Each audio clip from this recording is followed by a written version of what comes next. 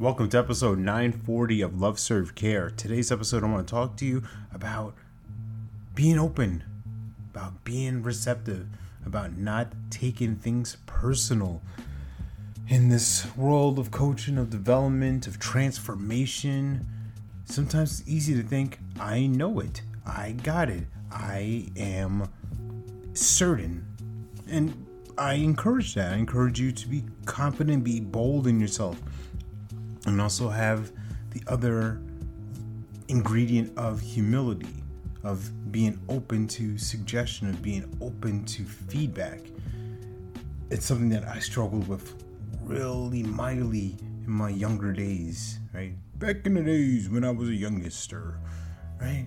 Taking things personal. Why would they say this? Are they criticizing me? Am I good enough? Am I too much of this? Am I not enough of that? And running this whole gamut of doubts and everything circulating inside of me. And what it would cause is this beautiful thing called inaction. I call it beautiful because I don't want to judge it. I don't want to make it wrong. I don't want to make it something that I was supposed to be doing and I didn't do it, and that shows a weakness of character, a chink in my armor, right?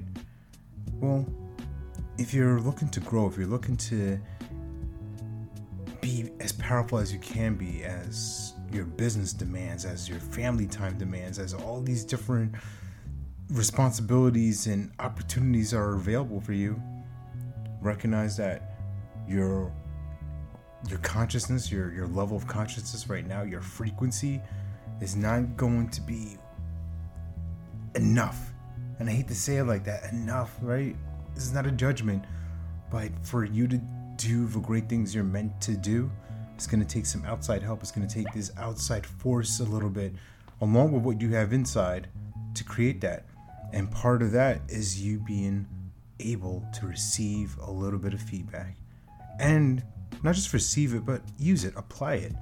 Because more often in my life, the things that people say or express to me, and if I know they're coming from a good place, if I trust them, right, that's a big part of it.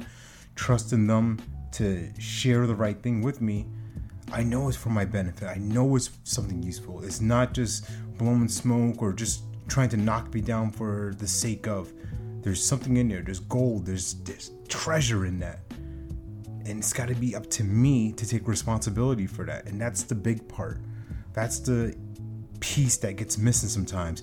He criticized me. She criticized me. They're making fun of me. They make me feel small.